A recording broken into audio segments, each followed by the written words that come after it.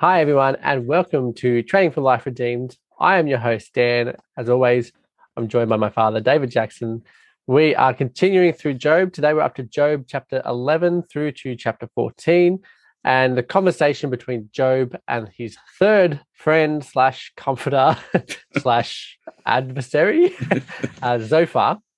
Dad, just like Bildad before, Zophar comes in.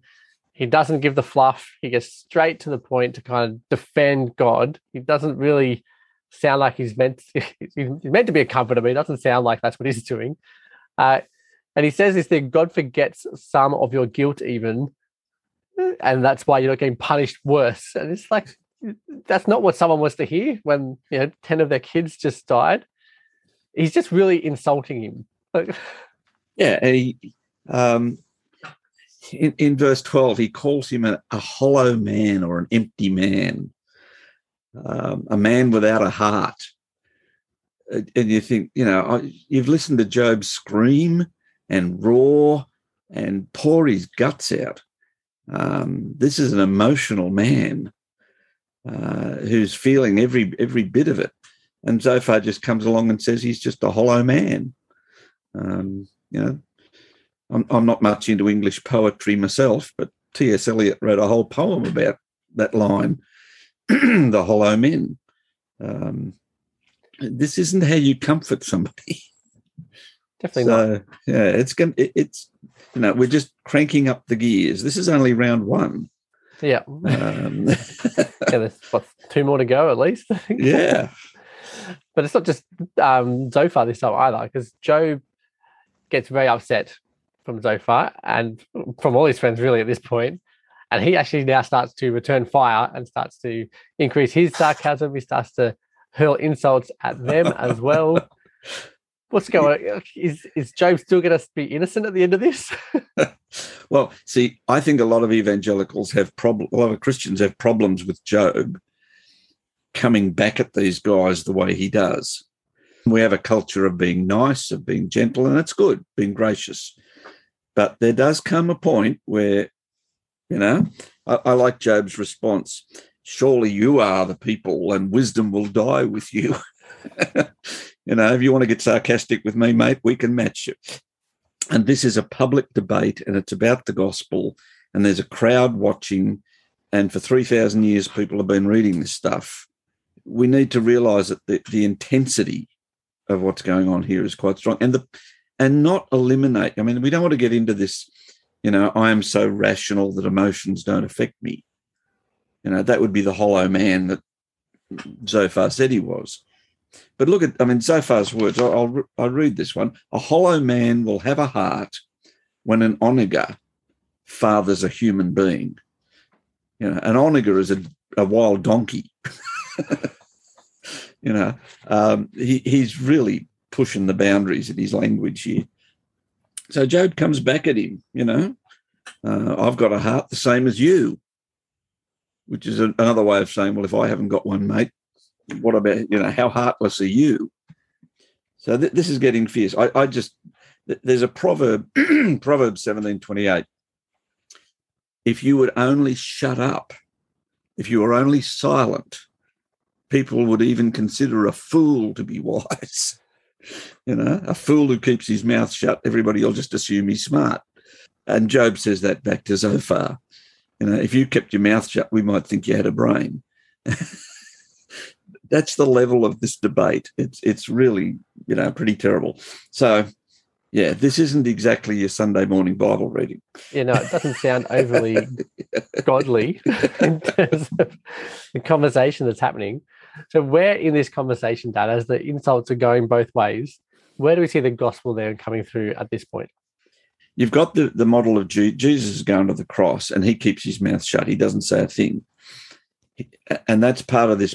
Again, if I go back to the book of Proverbs, answer a fool according to his folly and you'll look like a fool. If you don't answer the fool according to his folly, he continues to be a fool. So you can't win. Now, Jesus goes before the judges and he doesn't answer them. And he doesn't answer them because the reason he's come is to die. This is part of the plan. So Jesus is sort of standing there going, I came here to die, get on with it.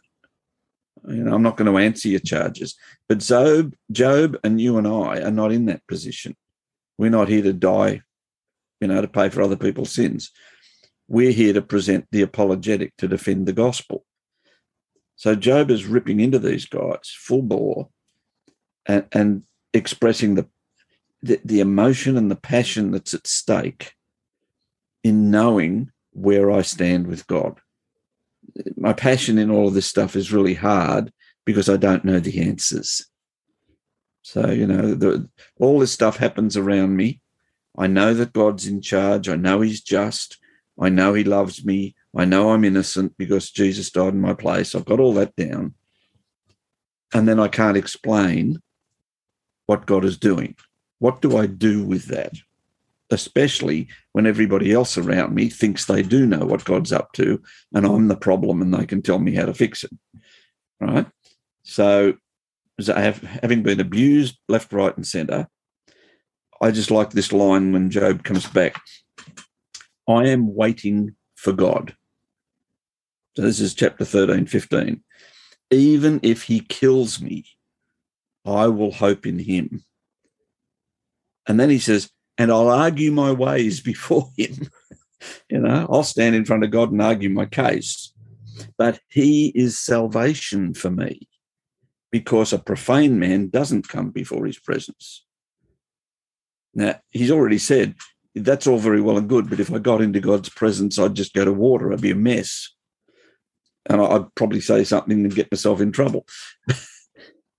I don't know how to handle this.